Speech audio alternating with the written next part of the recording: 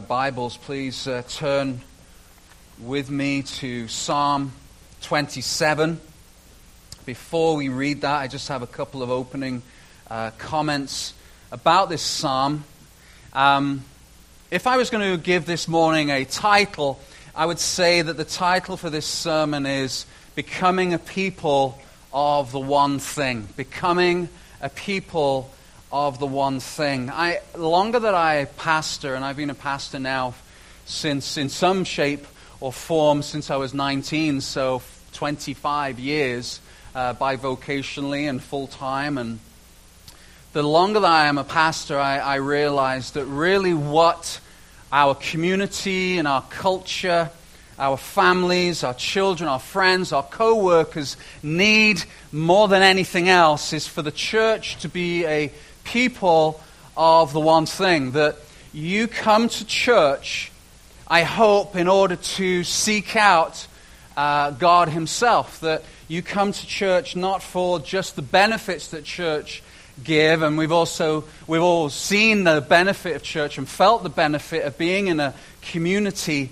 And even in the middle of the summer, when our community shrinks substantially on a Sunday morning, the church still happens in the week and in different places throughout. But I have a sense and I have a belief that really what you want in me as a pastor and what you want in your leaders is somebody who really is captivated by God Himself. That there's something otherworldly about a Christian, or at least there should be. And our community and culture need people of the one thing. So my question to start us off this morning as I try and give this incredible passage justice is really wrapped up in a question, a big question I'm going to try and put into a sentence in just a second. But essentially the question is this: I wonder whether on a day-to-day basis, whether we dwell, whether we live in, whether we are constantly sensing and cognizant of God's presence and grace, or whether our Christianity has become something that we know is real and we really appreciate it, and we couldn't fathom life without our faith. But when I read the scriptures and I read Psalms like we're about to now, I sense and I don't want to use this word, I couldn't think of a better word, but another level. It's a deeper sense of God's presence and grace on a daily basis. Not just a belief, not just a knowledge, but a tangible, captivated, it's hard for me to put in words, which is unusual for me, you know. You just can't fathom life without God's presence and grace on a daily basis. So that God doesn't just become something that we have to make an effort to remember in the day, but He is constantly on our mind. We are a people of the one thing. Jonathan Edwards, who is one of my favorite theologians, and you kind of have to buckle yourself up when you read Jonathan Edwards, because it's the sort of thing you have to read one paragraph 3, 4, 5, 6, 7 times, because to really understand what he's getting at. And so I want to paraphrase something that he describes so much better than me about this being captivated on a daily basis by God's grace and presence. He likened it to, and he used the metaphor of honey. He says you can know that honey is sweet. You can talk about how honey is sweet. You can marvel at the beauty of honey. You can marvel at how wonderfully made it is and how bees make honey. And you can talk. We can sing about it. You can believe that it is sweet. But until you have actually tasted that honey, you are actually only just taking a fragment of what that honey was created for. Honey was meant to be tasted. And he said exactly the same thing when it comes to a belief in God, that God is to be tasted, God is to be sensed, God is to be felt. It's an emotional, experiential, guiding sense that we have in our life that grounds us and captivates us. And yet, friends, this is one of my largest angsts and sometimes frustration, if I am completely honest, is I feel like the church, not Willow Park Church South in particular, but the church in Christendom has perhaps lost some of the sense of the honey, some of the taste. Do you think that we get to a place perhaps where we don't sense him anymore? That we only talk about him? That we marvel at his creation and we love him deeply? We love to sing about Jesus, but do we actually feel it every day? Does it compel us? Does it captivate us? Does it ground us? Is it just, it's the first thing we want to talk about. It's the first thing that we want to think about. We want to sing about it in our cars. We're not even interested in any other distraction. That even our family and our jobs and our other activities, all God-given, are there so that we can make much of him in the midst of all those things because we have tasted something incredible. See, this community needs Christians who are filled with a sense of God's grace and presence. That's what this city needs, is an army who are determined and unapologetic about their faith, going into the different places that God has allowed us influence in to actually speak truth lovingly and gently and kindly. And we saw evidence of that this week. The way that Willow Park Church South served our local community was beautiful. And it was because of the sense of God's grace and presence. And we need more of that as a church. We need to be a people of the one thing. It's what our children need. Our children do not need activity and education and sports nearly as much as a mum and dad who are captivated by the sense of God's presence and grace. That's the most important thing. All those other things that are beautiful to allow our children to enjoy become richer when they are looked at through the lens of God's grace and presence. It's what our workplaces needs. It's what our city needs. It's what our family needs as a people of the one thing. And I have a sense that this is what this church should be. That's my prayer.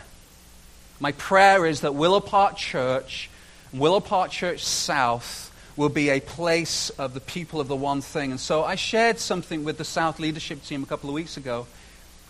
If you'd asked me 6 years ago what my dream would be for this church, I would have said maybe a community of 500 or 600 people who are gathering a couple, 3 services on a Sunday and doing all the wonderful things that all that can mean. And you know what? I would take that. I'm very happy with that. But what I actually shared was I would rather 200 people of the one thing than thousands who are distracted by everything else and just do church as an activity.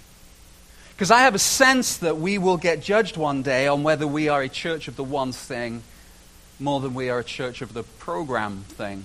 And we have wonderful programs and we have community groups, and I'm not belittling any of that. And if God graces us with thousands, then we're going to need a lot of help, but that's up to him. But until then, let's be a church that presses into the one thing. And so what we see in this Psalm 27 is David has tasted the one thing. He's experienced the one thing. He has tasted something that better than life itself. And he's not going back. So everything else to David, as you'll see as we read this together in just a second, everything else is optional compared to this one thing. I actually did some research this week as to what our culture would say was the number one most essential thing that they cannot live without. And I was actually surprised at how many lists and suggestions there were. And so one particular one caught my attention. The number one most important cannot live without thing in our culture was number one, Wi-Fi. Wi-Fi. Scott Campbell sent me a text and said actually it's probably battery, then Wi-Fi, because Wi-Fi is no good without a decent battery on your cell phone. I thought that was fun. Number 2, and I can resonate with this, microwave. It's amazing how life just changes for me when the microwave stops working. We've actually had that a couple of times where our microwave stopped working, and the children are like, well, what are we going to eat? And I'm thinking, well, how am I going to warm up my coffee? Because I make up coffee and then I forget about it and then I need to warm it up and I'm drinking the same coffee 2 or 3 days later. It's wonderful, which is why I always get a venti or a grande on a Sunday morning. It lasts me a long time. Number 3 was cell phone. Number 4, praise the Lord, coffee. Number 5, surprised me, duvet. Duvet? Really? First world problem. Duvet. And then further down the list, this made me laugh, and this is not something I can relate to, although I'm sure some gentlemen in the room can. It's hair straighteners. Cannot do without a hair straightener. You know you're living in the West when, right? Wi-Fi, microwave, cell phone, coffee, duvet, hair straightener. Those are our essentials. Hair straightener.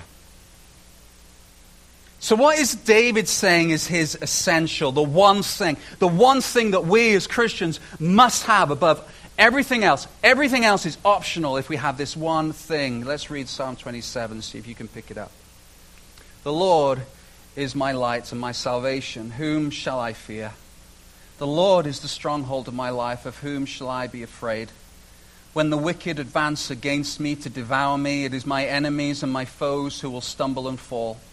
Though an army besiege me, my heart will not fear. Though war break out against me, even then I will be confident. Let's just stop there just for a second. Just pick up on what David's saying here. He's saying life is exceptionally difficult for him right now.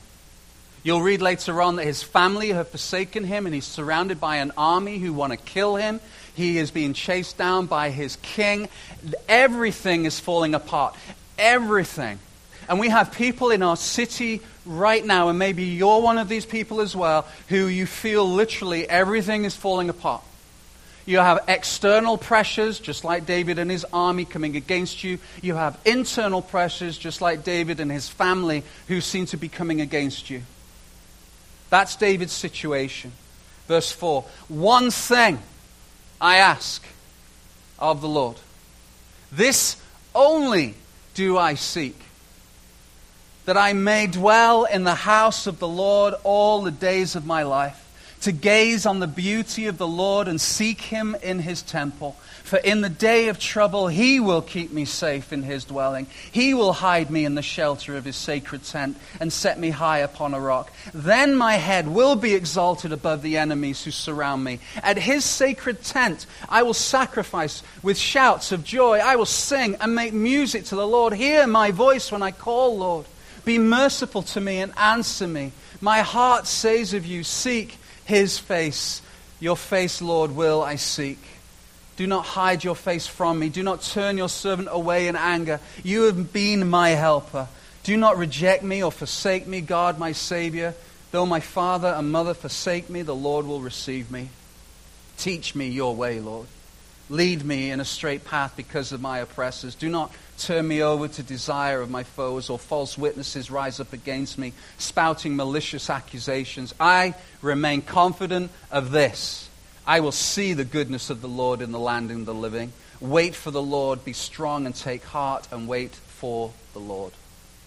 So what is it that David's confidence is placed in? Look at verse 3. It says, though an army besiege me. And then again in verse 3, though war break out against me. And then verse 10, though my father and mother forsake me.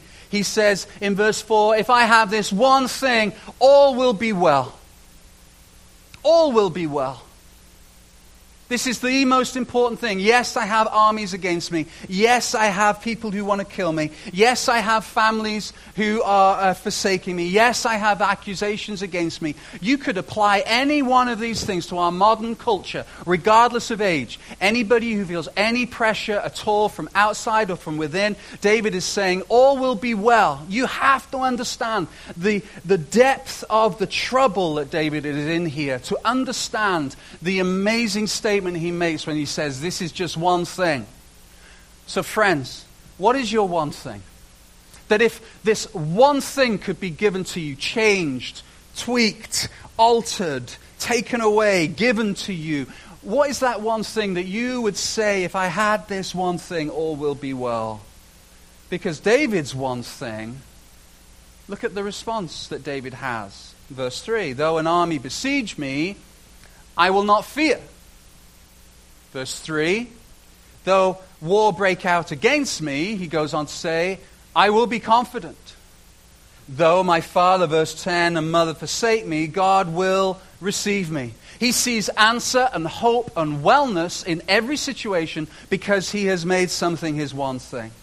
In verse 6, he says, my head will be exalted above my enemies who surround me. At his sacred tent I will sacrifice with shouts of joy. I will sing and make music to the Lord. He's saying, I have an essential thing.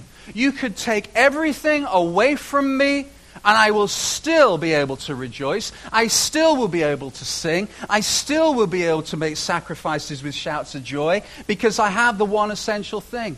The one essential thing that you have got to have. Everything else essentially is optional. Can you hear that?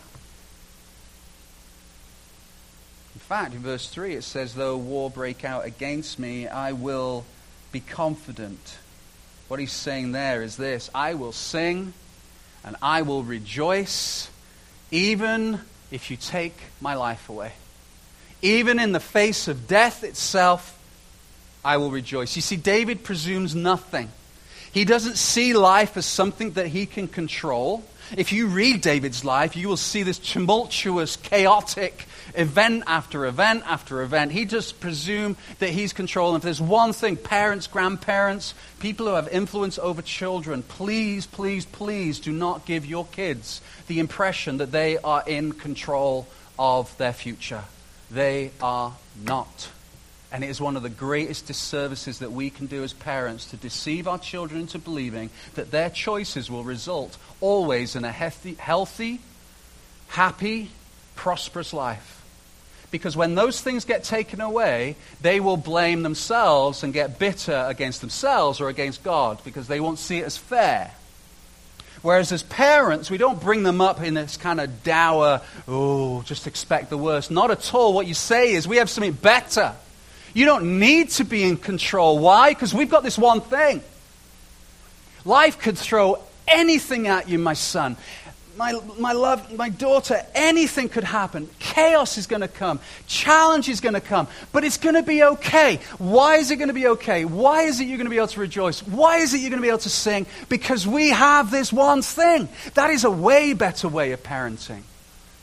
Because your kids grow up strong and in faith, not believing that they hold everything. Because I've said this dozens and dozens of times from this pulpit, and many, many, many of you have experienced this. It takes one phone call, one visit to the doctor to remind you that you are not in control. So teach your kids well. Teach them God is in control, and there is a better thing than control. You see, David doesn't presume anything, and neither can we. We need to be a people of the one thing. So what is this essential thing? Number 2, verse 4. One thing I ask from the Lord, this only do I seek, that I may dwell in the house of the Lord. Okay, so Glenn, you're saying the one thing that we need is that we all need to live at Willow Park Church South? That I may dwell in the house of the Lord all the days of my life, so I don't even get a day off. Got to be in here singing every day. I mean, you might like that, Glenn, but that doesn't sound great to me. To gaze on the beauty of the Lord, to seek him in his temple. What is it that David's longing for? You see, he knows that he can't live in the house of the Lord because that is for the Levites and for the priests. He knows that he can't live there. So what is it that he's looking for? What he's wanting is this word dwell. Dwell in the house of the Lord so that he may what? Gaze upon the beauty of the Lord and to seek him in his temple. So what is it that David's longing for from the temple? Is it forgiveness? Is it community? Is it good feelings? Is it change of circumstances? Is it money? Is it answers to prayer? Is that what? Is that? So let me modernize this. Why do you come to church?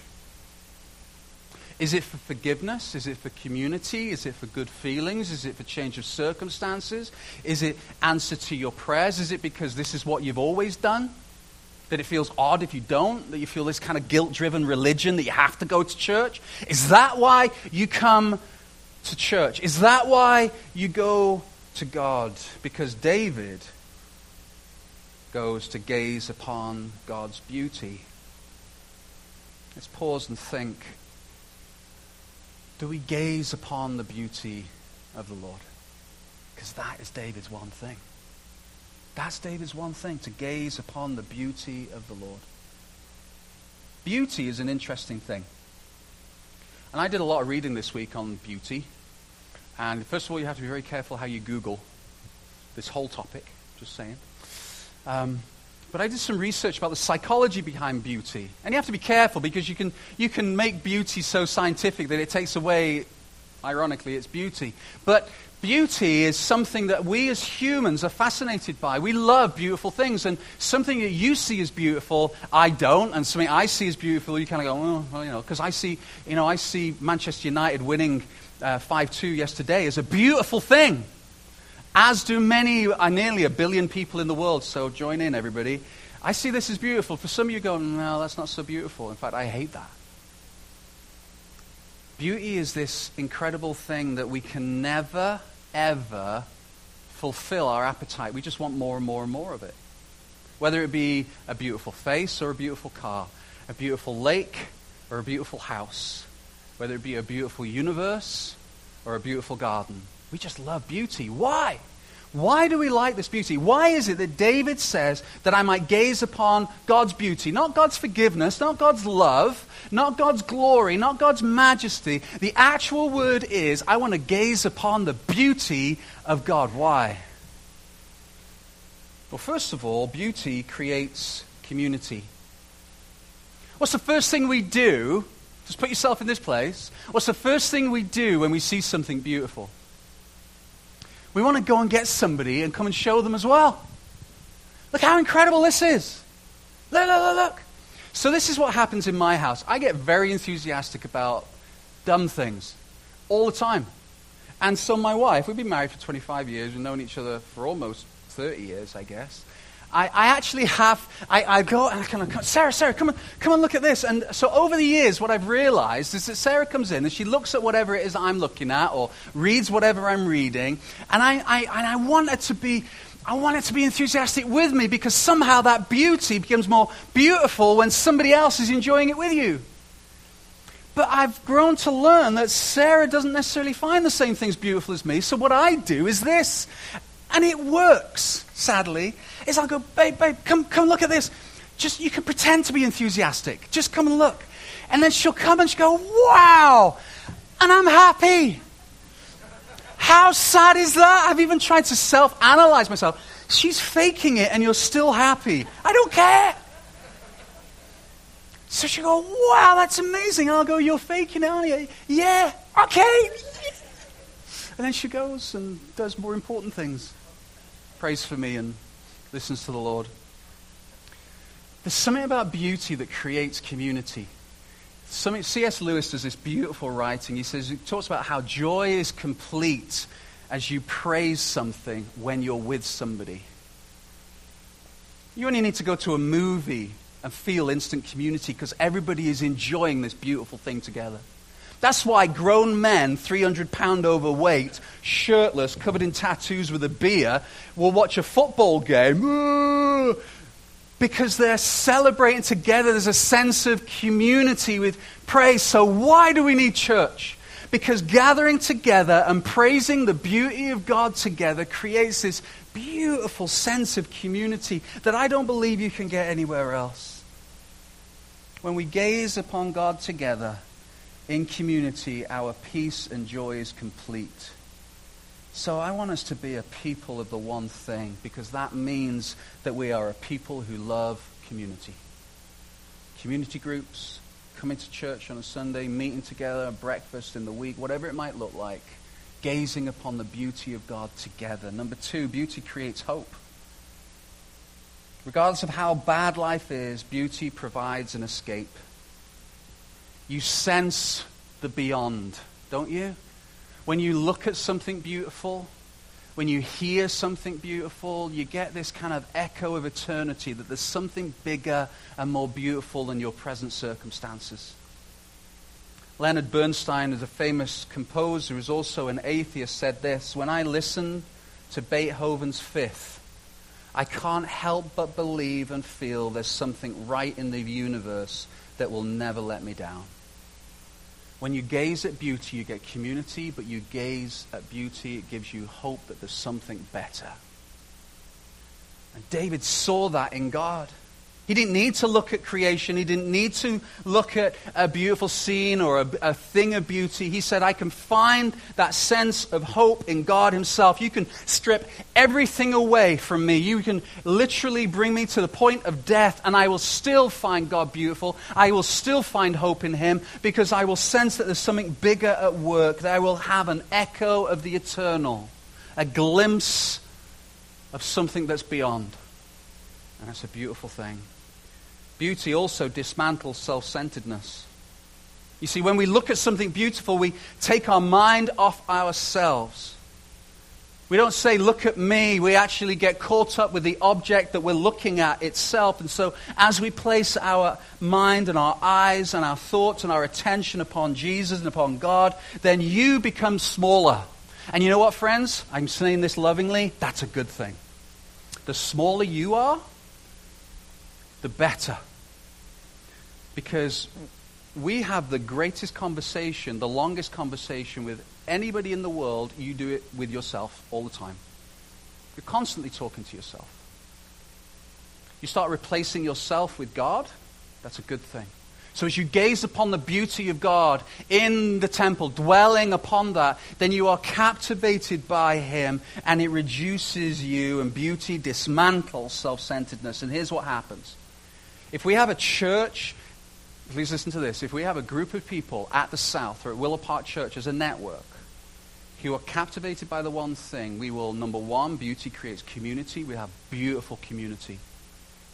All Sarah will have to do is play a chord, and we'll be up and like, oh my goodness, this is so good. I can feel the presence of God. Why? Because we're all enjoying his beauty together. Secondly, we'd be a community of hope.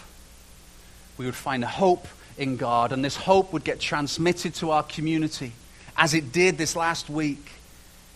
And we would become smaller and less self-centered, and we will start reaching out. Community, hope, reaching out. That's what we should be as a people. Nothing could take away our joy. Nothing could take away our meaning. Nothing can take away our self-worth and self-image. We could love to gather together, and we could love to reach out together. We can gather and we can scatter, because we're captivated by this one thing. So the big question as I finish is this. How? How do we gaze upon this beautiful thing? How do we become a people of the one thing? How do we become a community that we're not kind of navel-gazing, looking at me, myself, and mine, but we're actually looking at our community, looking at God? How do we get to this place? Verse 8. Listen to this. This is really interesting. Well, it's all interesting, but this is exceptionally prophetic on the part of David. My heart says of you, seek his face. Read that again. My heart says of you, seek his face.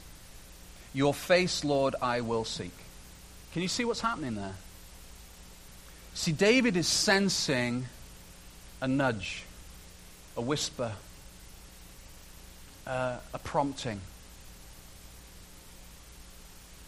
And that prompting is saying, come seek me. Come on. So then, the next part is David making a decision. Your face, Lord, I will seek. So there's two important things there. And listen, and I say this lovingly, Christians camp out in the first one and often don't take advantage of the second one. They camp out in the, my heart says of you, seek his face. And somehow, that becomes satisfactory. That becomes, that's where they find contentment. That's the talking about honey. That's the singing about honey. That's being critical that we don't taste more honey, even though we're not willing to actually taste it and do it ourselves. That's camping out on this sense that there's something more, and being critical that there's not something more. We should do more of this. Yes, we should. Let's sing about it a bit more. Okay, let's sing about it. We'll talk about it. And I might even criticize and be critical about it. Your face, Lord, I will seek. Never move from there to, I'm actually going to seek him out. I'm actually going to taste the beauty. I'm actually going to do that which I say that I long for. You see, David is saying, I sense the prompting of God, and then he follows through.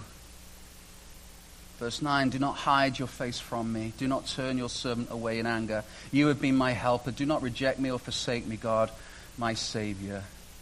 We come to church for many, many different reasons, and all of them are good. But the ultimate reason that we come to church, not the building, but the actual community of church, is to seek God and the beauty of him, that we could gaze upon him. That's the most loving thing that we can do for our children, not find the best youth group or anything like that. As good as that is, the most beautiful and wonderful thing that we can do is gaze upon his beauty. We listen to his, because we all have that prompting, we all have that sense, we know there's something more, and then you follow through. Your face, Lord, I will seek. So what does this speak to me about? First of all, it says that David is prioritizing. He says, I am going to seek this out. But then notice in verse 9, it's actually a bit of angst again. It's not like I'm going to go skipping into the temple and God is just going to present himself to me. It's going to be so wonderful and beautiful. That may happen. But there's actual work. There's this, Lord, do not turn your servant away in anger. You be my help. Do not reject me. There's a determination to seek, and there's a determination to keep seeking. Even if it's not easy. You need to set time aside. You need to position yourself. We need to be a church where we prioritize seeking his face. You see, this word gaze suggests praise. The word gaze suggests thanking him, not just asking him. Gaze suggests silence. Just coming before him and enjoying his presence, reading his word, not having an agenda. So the first thing is we need to prioritize. Secondly, we need to be patient. Verse 14, wait for the Lord. We're not good at waiting. We want instant feelings of spirituality. Sometimes they come, not often. Oftentimes it's a fight. It's a patient seeking. It's a process. And that's tough for us as a society, but the Bible makes it a bit easier for us. Because we need to prioritize gazing upon the beauty of the Lord. We need to be patient in our gazing upon the beauty of the Lord. And then there are many others, but I just chose this one. We need to focus on Jesus to find the beauty of the Lord. You see, Jesus, it says in Hebrews, is the perfect expression of God himself. Listen to what John says in the first opening verses of the Gospel of John. The Word became flesh and made his dwelling among us. We have seen his glory, the glory of the one and only Son who came from the Father, full of grace and truth. So that word dwelling is the same dwelling as David uses, and it's this tabernacle, tented, lived among us. So John is saying Jesus is the tent, Jesus is the tabernacle, Jesus is the temple. He is the one where you will find the beauty of the Lord. So if you want to see what the beauty of the Lord sounds like, look at what Jesus said. If you want to see what it looked like, look at what Jesus looked like through the Gospels. Look at how he responds. You will see the beauty of God showing himself through his Son, Jesus. And as we gaze upon him, we will see the beauty of sacrifice. We'll see the beauty of love. We'll see the beauty of care and compassion and strength and power. Only when you see the life of Jesus will you truly be able to gaze upon the beauty of God. But we have something better than David. You see, at that time, they had to go to the tabernacle. Whereas the Bible says, if you have a faith in Christ, you believe in Christ, then he tabernacles and dwells in us. So that means something incredible for you who are a Christian here this morning.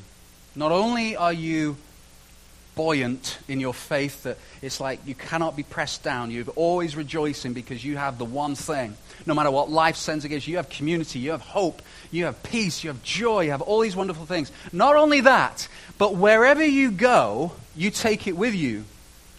See, it used to be that they would have to take the tabernacle with them. You have it. Because when Jesus died on the cross, your sin and shame was placed upon him, and it died with him. And by faith we believe in that. And then he imputes righteousness and new life into you and dwells in you. So that means tomorrow morning when you go to the coffee shop, you can kick open the door, In comes you and Jesus. Like, who knows what could happen in the next 10 minutes if you stepped out in faith on that? Like, if we actually believed what the Bible says is going on inside of us, then our community truly will not only live among the one thing, they'll experience the one thing through you and I living that out in our community. And I truly, truly believe that if we spent, please listen, I want to be careful how I say this because I don't want to make people, I don't mind conviction, I just don't want to condemn. If we spent 1 week, just 1 week, I would even go as far as saying 1 day, but I'll give you a week. 1 week, believing that wherever you go, Jesus goes. That you are empowered with hope. You are empowered with the beauty of God. You are empowered with His presence and an answer for this dying and hurting world. If you truly believe that, and then stepped out in faith and spoke that, I honestly believe that this church would not know what to do with all the people within the next week or so. You would be stunned at what would happen. It's happened this week. I know of people in this church who have gone to complete strangers and said, you know, can I pray for you? 5 minutes later, the complete stranger is tears pouring down his face, sharing his story. If we all did that, I'm not naming this person because I don't want to embarrass them, but I think, man, that is understanding that we just need this one thing. We could radically change our neighborhoods and our communities and our families. We could become the one thing that this community needs because Jesus became that one thing. The beauty of God Himself giving His sacrifice for you. He took the step so that we could take the step. Can you join me in that? Can we become that church? Because if we can't do that, I'm going to go and get a proper job. That's not a threat. That was more of a joke. Don't worry. Well, some of you probably got it last. I don't know. But that's what we're meant to be as a church. That's all we're meant to be. It's a people of the one thing. That we might gaze upon the beauty of God. That we could actually believe that He's empowered us to bring change and effect. That's why my heart was bursting last Sunday afternoon when I saw the church being the one thing for this hurting community at Water's Edge. And I think if we actually lived in the sense of the grace and the presence of God on a daily basis, I think we'd be telling our grandkids and great-grandkids by faith about the incredible exploits and adventures that we experienced in the early 2000s in Kelowna because a small group of a couple of hundred people at the South decided they were going to believe what the Bible said about them. Wow. That's what church is. So maybe this morning you're hearing God say 3 words. Just 3 words. It's the same words that David heard in Psalm 27. And it's seek my face. Just seek my face. Let's close our eyes.